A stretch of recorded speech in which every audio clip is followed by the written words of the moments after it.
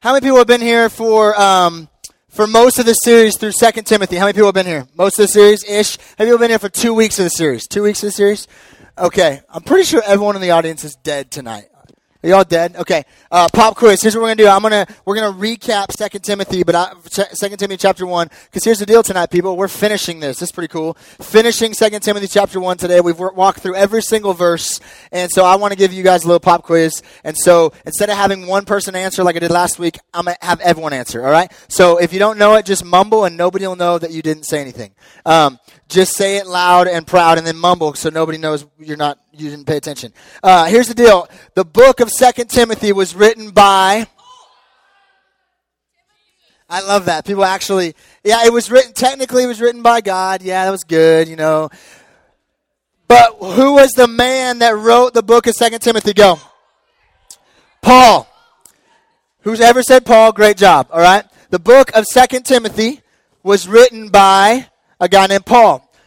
This is kind of an easy one. Who was the book of 2 Timothy written to? You, maybe. 2 Timothy was written to a guy named Timothy. All right, come on now. Tyler, you can't answer the next one. Next question. You can flip those lights on if you would, please, Micah. Next question. It was written, there was kind of a circumstance involved. Where was this book? Actually, it was a letter, right? We already learned that. Where was it written? Jail. Prison, okay? Last question, very, very, very important question, and it really gives a lot of info to the book that we've been studying for the last several weeks. Why was it significant for Paul? It was his last letter. All right, if you didn't catch all that, here's what you can do. You can go online on iTunes and listen to all the podcasts. But here's basically what you need to know. We are studying the first chapter of a letter written by a guy named Paul, very famous guy in the New Testament. Very famous guy. Wrote half the New Testament, has a crazy, cool, radical story of how he became a Christian. He wrote the book. He wrote the letter to a guy named Timothy. Timothy is a pastor in what city? Does anyone remember what city Timothy is a pastor in? Silence over the room. Ephesus. I think somebody said it, all right? He is a pastor in a town called Ephesus. And Paul is writing this letter in prison. He's writing this letter in jail. And he is he's dying. I mean, the historians, people who study the Bible back in the day and say, hey, here's the deal. From all we can tell, this is the last letter that Paul wrote, ever. This is it. 2 Timothy, after he penned these words, we don't know if it was a year or if it was a month or if it was a week, but after he finished chapter 4 of 2 Timothy, he passed away. Paul the Apostle died. And so this is really significant for us because now we are reading a book that was his last words. And if you weren't here last week, I encourage you, go listen to the podcast because everything we're going to talk about tonight as we finish up this chapter relates to what we talked about last week. And here's the one sentence recap of last week. 2 Timothy chapter 1, verse 12 and 14. Here's Paul talking to Timothy. Here's basically what he says. He said, no matter what the circumstance is, I am not ashamed. I know it looks crazy, Timothy. I'm chained up. I don't eat a lot. I get beat probably every day in this prison for being a Christian. I used to have a lot of reputation. Everyone looked at me when I walked in the room. Everyone knew who I was. But I want you to know something. For the sake of Jesus, I am not ashamed. And here's what we said is the reason he wasn't ashamed is because he said, I'm convinced that what I put my life towards, I'm convinced that what I'm talking about, what I'm writing to you about today, I'm convinced that it's true. And we put a statement I'm going to put on the screen because I really believe it'll kind of shape what we're going to talk about tonight for a few minutes. Here is what we said last week out of this text, the chapter 1, verse 12 through 14. Here's what we said. When you are convinced, go and throw that on the screen for me. When you are convinced, there it is, you are not ashamed. This is you. This isn't Timothy. Yes, this is true for him too, but this is how we applied it to our lives, is when you and I are convinced that Jesus is who he says he is, like Paul, when he says, I'm convinced that I know who I know. I'm convinced that the person I've entrusted my life to, Jesus, he's the real deal. I'm convinced of it. We believe that when you are convinced that Jesus is who he says he is, you will be not ashamed. How we said it last week is when those conversations at lunch get brought up, when somebody talks about church or religion, instead of getting all sweaty and going, oh my gosh, how am I going to respond? I don't want to be in this conversation. How do I act towards these people that are talking about Jesus? If you are convinced that he is who he says he is, you've seen him work in your life, you will be not ashamed in that moment. You're not going to stand on the table and start yelling Jesus, but you're going to step into that conversation confidently, and you're going to say, hey, I base my life off that. Let me share with you that I'm not ashamed of my belief in Jesus. I'm not ashamed of my relationship with God. But here's the deal. If you are not convinced, if you haven't bought into this whole thing, maybe Refuge is your Sunday thing, and maybe you like the atmosphere here, or you like our music, or whatever it might be, and we're going to talk about that more tonight. But if you're not convinced, man, you're cautious. When those conversations on your team, when people start talking about church and how their parents drag them to church, and what about you? You go to church, you start getting all like, oh man, how do I respond? How do I have this conversation? Because nobody even knows I'm a Christian. Nobody even knows I go to church. And when you're not convinced that Jesus is the real deal, you are going to be cautious. And that's where we left off last week. And that's good for us to remember, is because right now we're going to transition into the last few chapters, the verses of the chapter. And I don't know if you've read ahead, and maybe that first couple of weeks, and we told you to be reading 1 Timothy chapter 1, maybe you saw the last verses and you're like, what does that have to do with my life? So I'm going to read them, and then we're going to talk about, I think God might have something to say, even in a kind of obscure set of verses. So it's going to be on the screen. Here's 2 Timothy chapter 1, verses 15 through 18. Here's what it says. You are aware of the fact that all who are in Asia turn away from me, among whom, and I'm going to butcher these, okay? I'm bad at these names, okay? Phygellus, that's what we're going to call that guy. Among who are Phygellus and Hermogenes. Can you just, real quick, just like, shame on those people's moms, okay? That's messed up. Can you imagine that kid in kindergarten? What's your name? I don't even know. I can't even pronounce it. Phygellus and Hermogenes, okay? If you know how to say it better, tell me later. But among the people that deserted me, okay, I want you to try to track with what he's saying, are these guys, Phygellus and Hermogenes. May the Lord grant mercy to the household of, here's another crazy name, Onesiphorus. Okay, there's a mouthful right there. That's a guy's name. Shame on his mom. Onesiphorus. For he often refreshed me and was not ashamed of my chains. Next slide. But when he arrived in Rome, he searched for me earnestly and found me. May the Lord grant him to find mercy from the Lord on that day. And you well know all the service he rendered to Ephesus. Here's the first thing I want to say tonight, and we're going to break that down. Never, ever, ever, ever, ever, when you see a lot of crazy names, because there's a lot in the Bible. If you start reading the Bible, you're going to see a lot of crazy names. You're going to see some things where you're like, okay, I'm going to go ahead and skip that. All the good part of the chapter is done. So I'm going to kind of skip this next part where it talks about these guys. I can't understand their names. Never do that. Because we're going to see tonight, this is a big deal. Especially out of what we talked about last week, God inspired Paul in that jail cell to write about these guys. Philologus, whatever his name is, and Hermogenes, and this guy Onesiphorus. Who are these guys, and why on earth are their names so hard to pronounce, and what do they have to do with your life as a teenager? Well, here's what I believe is we look at this, we see this is in direct correspondence to what we talked about last week. Because here's what Paul basically does. He says, hey, speaking of not being ashamed, speaking of being convinced and not convinced, speaking of all that, I want to end this chapter, Timothy. Here's what I want you to know. Everybody bailed on me. That's what it says in the first part. Go to that first slide again with the first part of the verse. You are aware, Timothy, you know this, that everybody bailed on me. When it got crazy hard, everybody in Asia, they bailed on me. The mission was aborted, and all the people that were on our side, all the people that were on our team, they bailed. And among them are Phygellus and Hermogenes. So he just calls these dudes out. Forever and all of eternity, we know Phygellus and Hermogenes as the dudes who bailed. We don't know anything about them. We just know Paul calls them out and says, these guys bailed on me. But he calls another guy. He says, but you remember Onesiphorus. You remember him, Timothy? You remember that guy that searched for me in Rome? I mean, he went to the city of Rome, and it's the capital of the world at that time, and he's asking everybody, where's Paul? Where's Paul? Hey, do you know where Paul is? Earnestly seeking after Paul. He says, hey, Timothy, remember when that Onesiphorus guy, remember when he served us at Ephesus, where Timothy is reading this letter? Remember when he was in your city and he served you?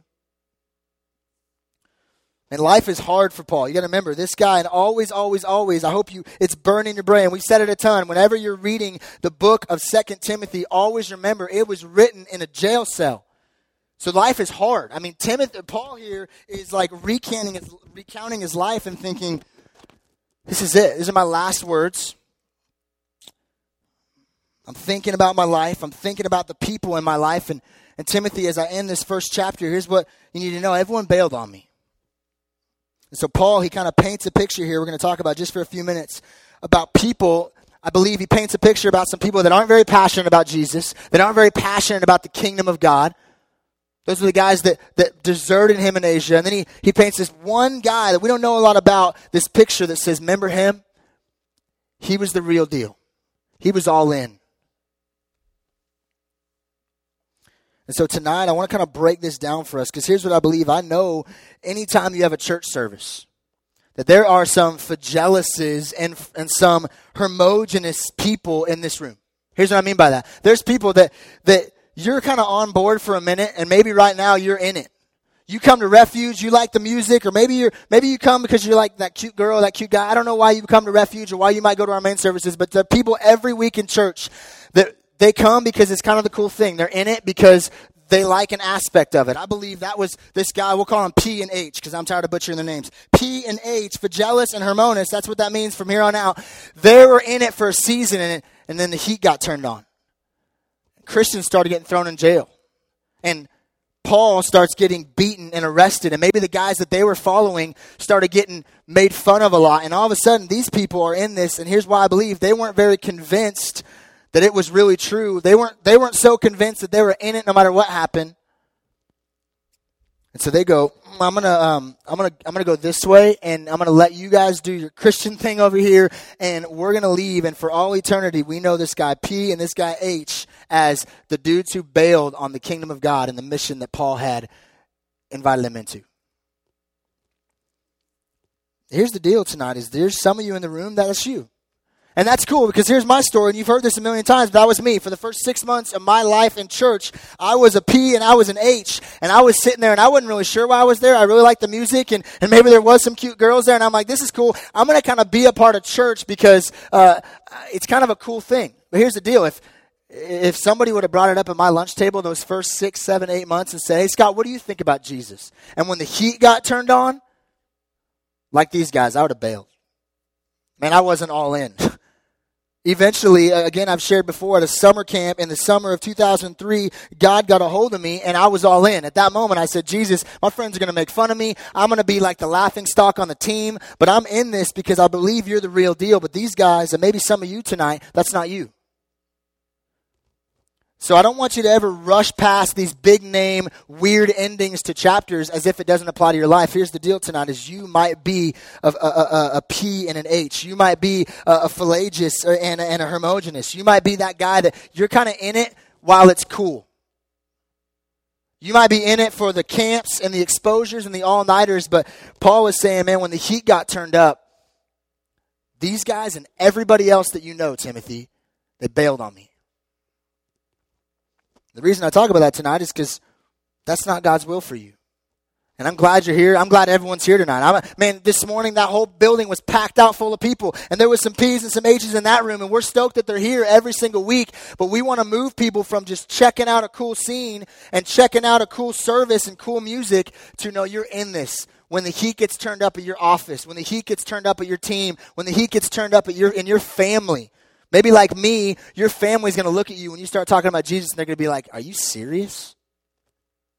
You really believe the Bible is God's word? My parents looked at me, and I love them now, man. They're Christians. They love Jesus, and they still struggle in certain ways. But when I first started going to church, they looked at me and said, you really believe the Bible is as relevant today as it was when it was written? And I'm like, oh, man, that's my parents. Talk about some heat being turned on when your parents look at you and think you're crazy for what you believe. Some of you are there right now. And maybe some of you are in the place where you're saying, I'm about to bail on this whole thing. It's way easier to run the route of everybody else than to stand firm in what I believe and say, yeah, I believe this. Even when the heat's on, even when it's good and even when it's bad, I'm in. I believe that's why Paul talks about it. That's why Paul it's kind of messed up if you think about it. He straight calls some dudes out for all eternity. There's these two guys that for all eternity, and we don't know who their family is, but maybe some of you are related to these guys, and oh my gosh, your ancestor is called out in Scripture as the dude who bailed. That's God's will for you. Maybe some of you right now are on that fence. You're on that line. Well, man, you got one foot in the world and one foot in this Jesus boat, this kingdom of God, this stuff that we talk about at Refuge all the time. And in small group, you're in. You talk about it, you know all the answers. But at the lunch table, on your team, in your family, you would never know you have anything to do with Jesus. But I think that was P and H. On the outside, they looked like Christians. They were in the crowd. They were following everybody. They were in with Paul. And the heat got turned on, and they said, we're out. We can't do this anymore. When the heat gets turned up, God's will for you is that you'd be all in. Why? Because you're convinced. Again, if you missed last week, you got to go back to the podcast because it's a big deal. Every morning you sit down and you say, God, convince me that you are who you say you are. Convince me. And when you're convinced, you're going to stand in the face of heat, in the face of whoever's talking to you and thinking you're crazy for what you believe. You're going to say, hey, I'm not ashamed. Like Paul in a jail cell, I'm not ashamed. No matter my reputation, no matter what you might think about me, because I claim Jesus and I believe he's changed my life, I'm not ashamed. Enter this Onesiphorus guy. We don't know anything about this guy. I mean, this is one of the coolest stories in the Bible. Again, if you just read past it, thought it's kind of one of those weird end of chapter, don't care about those big names. No, this guy is called out by Paul as, hey, remember this one guy. This one guy.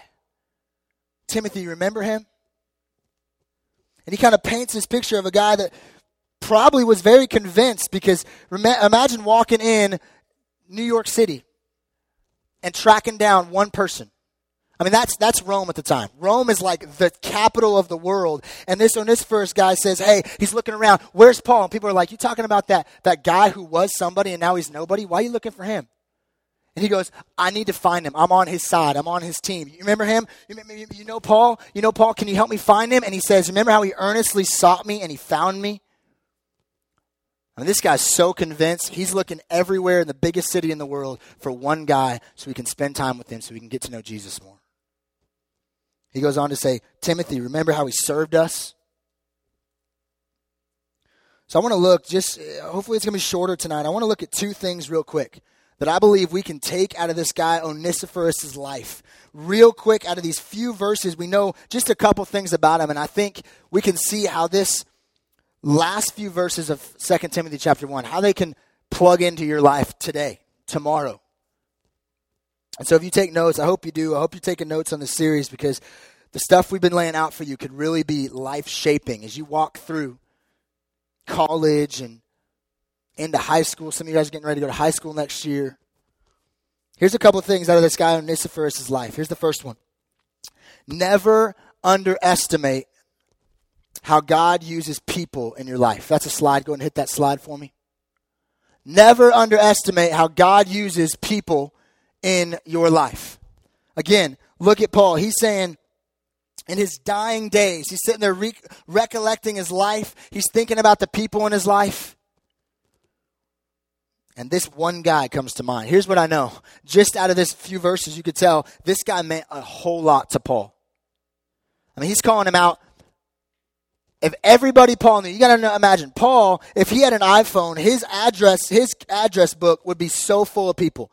Both the religious people from his cool days as a religious, Pharisee, and also he traveled the world telling people about Jesus. You better believe if he had an iPhone, he'd say, hey, what's your contact info? This guy had all sorts of people in his contact info, in his contact list. And he goes, hey, there's this one guy I want to tell you about. At Hope here, we say it's all about relationships. If you haven't heard that, I'm sure you will if you go here any length of time. It's all about relationships. Here's what we believe, is I truly believe every week at Refuge, this right here, what's happening, this sermon thing, is not the most important thing about Refuge. The worship, as good as it was, as awesome as it is to dim the lights and get in your own little world with Jesus, that's not the most important thing about Refuge. Here's what I believe, and every leader in the room believes is the most important thing about Refuge, is what we're about to do after this.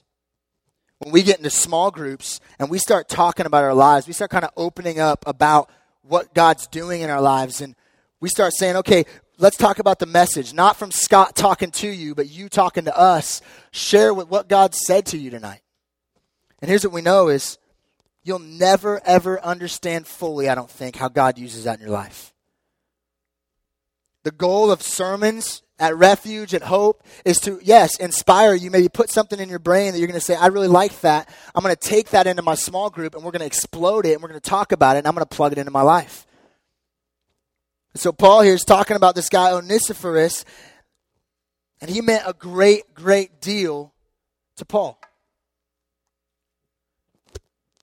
Never, ever underestimate how God uses people in your life. Maybe for you, Onesiphorus is your small group leader. Maybe it's somebody in your small group. But it's that person when you think, man, they have done so much in my life. If you don't have that person, hey, here's what I would try to convince you of is maybe you're not super plugged into authentic community at a service like this. Or maybe you got it in the main service. That's cool. Here's what we're asking of every Christian, because it's what the Bible asks is, who is your Paul? Who is your Timothy? Who is your Onesiphorus? Who are the people in your life that as you think about your relationship with God, they spur you on?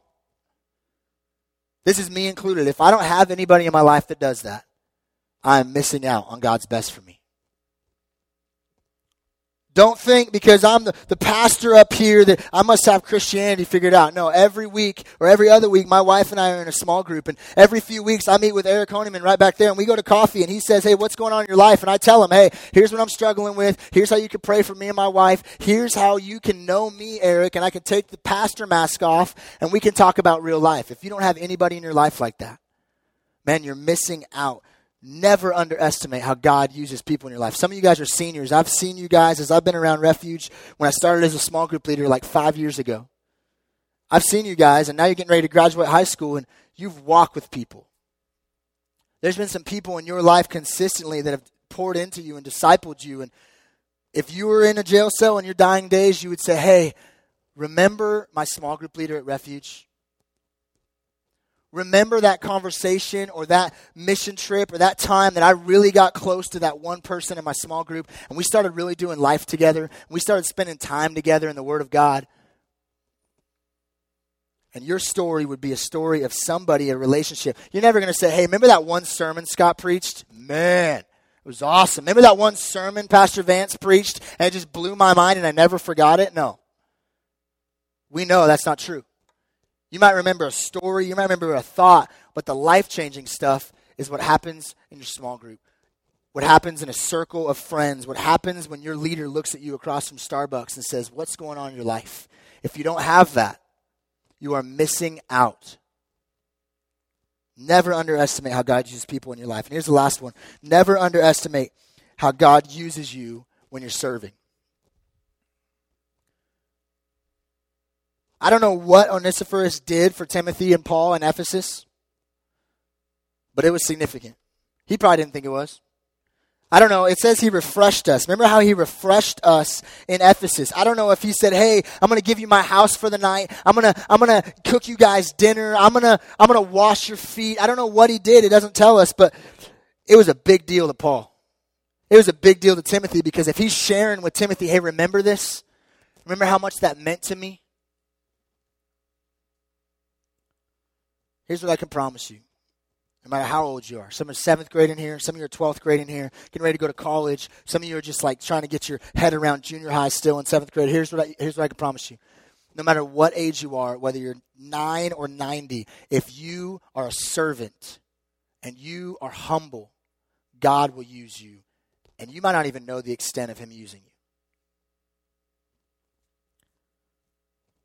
If you grow in some of you guys are going to grow up, and I just know, we got an awesome group of students here at Refuge, okay? Some of you guys are going to grow up, and I'm going to know your name. Your name's going to be somewhere like, wow, I knew that person. They were in our student ministry. It's going to happen, okay? Somebody's going to hit it big, okay? Some of you might not hit it big, but you're going to be in positions of power. You're going to be CEOs, and you're going to be teachers principals that are running schools, and you're going to be in places of position. But here's the deal. No matter what kind of responsibility you have, no matter what kind of power you have, what kind of position, if you ever stop losing sight of being a servant, you're missing out on God's best for you.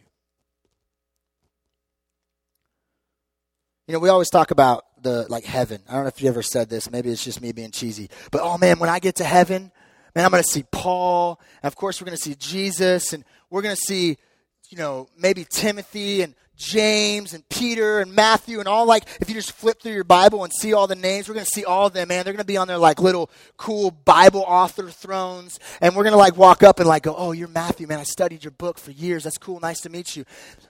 Maybe. But here's what I believe as you look at the whole of Scripture and you see these guys like Onesiphorus, and it's just, like, random, like, who is this guy? I believe some of us are going to get to heaven and we're going to go, hey, who's that guy that all the people are hanging around? Who's that guy with, like, the fatty throne seat over there? And just like, who is that guy? You walk in like, oh, yeah, that's Onesiphorus. You're going to be like, what? Yeah, remember 2 Timothy chapter 1, verse 18? The guy that nobody knew his name, but he served Timothy and Paul. He was humble. He was a servant. Nobody knew his name, but God knew. God knew what he was doing. Paul and Timothy, they'll have their spot, man. They did amazing things for the kingdom of God. But not everybody who does amazing things for the kingdom of God is well known. And that might be you. But the world tells us, don't do what you got to do to stay a servant and stay humble, man. Do what you got to do to get known. Do what you got to do to have that reputation. Do what you got to do to get to a place of position and power to where everyone looks at you like somebody. I think as we read this last few verses, Timothy and Paul say no. Remember Onesiphorus, the guy who served us faithfully, the guy who was humble, the guy that nobody in all of Christianity, except maybe you guys now, know his name, but he's a somebody in the kingdom of God. Jesus kind of laid this model out for us. Pastor Vance mentioned it this morning, but in the Bible, here's what the Bible says, is for even the Son of Man came not to be served, but to serve. Jesus, God, the God of the universe, did not come so that people would bow down to him, and he didn't come to be served, but he came to serve. The God of the universe sat down and washed people's feet. And he said, hey, here's the deal. I know the world's going to tell you that the people who are first are going to be the first everywhere. They're going to be the top dogs. And I want to tell you, the people that are first in the kingdom of this world, they're going to be last in my kingdom. And the people that are last in this world are going to be first in my kingdom. Here's what I'm trying to tell you. Don't seek to be somebody. Just serve. Serve your family, serve your school, serve in our church. Hey, if you want to know how to serve in our church, we can go back there. We can tell you how to serve in our church. There's plenty of places you can say, hey, I don't really want to necessarily because I want to go take a nap, but I'm going to do what I feel called of God to do, and I'm going to serve. I'm going to humble myself, and I'm going to serve the VIP area. Or I'm going to serve, and I'm going to set up chairs for refuge. Or I'm going to be an usher in the main service. Or maybe outside of the church, you're going to serve your community by cleaning up trash in your neighborhood, or staying after school and helping a teacher do something, or say, why are you doing that? I just want to serve. Pastor Vance may not get on stage and be like, hey, I just want to let everyone know. I don't know if you saw the new usher over here. We're going to call them out. We're going to make them a plaque. They're serving here at church now. That's not how it works. You may be a nobody in the eyes of the world. But I believe we see here a pattern of humility. And the people that are convinced and not ashamed, like Onesiphorus, says, hey, I'm going to serve you. I'm going to look earnestly for you because I really diligently want to seek to know this God better. I'm going to invite the band to go ahead and come up. We're going to finish off tonight. And as they do, I want to kind of ask you guys a few questions. Shaw, if you go ahead and hit those lights. Or, sorry, Candace, she's currently got a sleeping baby on her.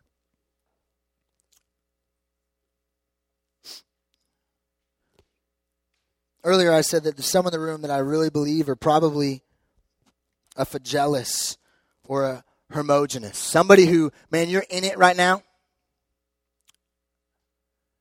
You're on board because things are easy right now, man. Somebody invited you to church. Somebody invited you to be a part of Refuge, and right now you're just checking it out. That's cool. That was me. That was a lot of your leaders. That was some of you. You're just checking it out. But here's what we want to try to move you towards. We want to try to move you towards a place where when the heat gets turned on, and it will, We may not have persecution like they do in other parts of the world, but I promise you, there's going to be some heat in your lives when you surrender to Jesus and say, hey, I'm all in. There's going to be some heat. There always is.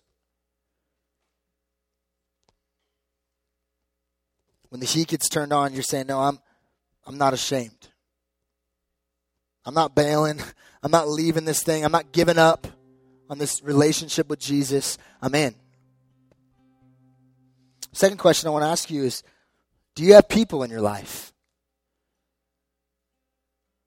In your dying days like Paul, is there going to be people, not that you had a great time with, because if all we can do is recollect on people we had a really fun time with, but never anything that, hey, remember how much of a difference they made in my life? We might be kind of living on an island of Christianity where we think there's people around us, but nobody's really in our business, to where we go, man, they did so much in my life.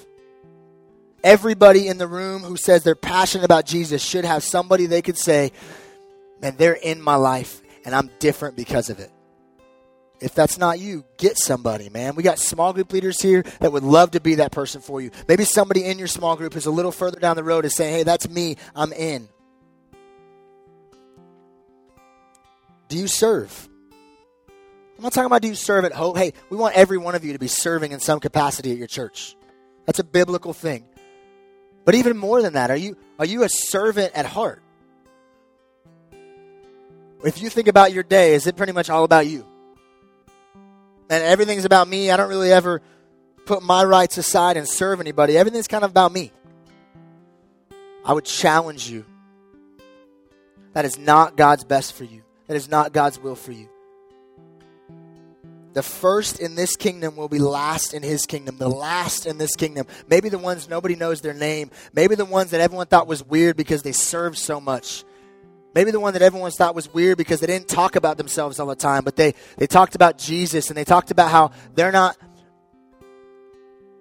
all that. They don't have it all figured out. Maybe the person that is that, God says, hey, those people are the first in my kingdom. So do you serve?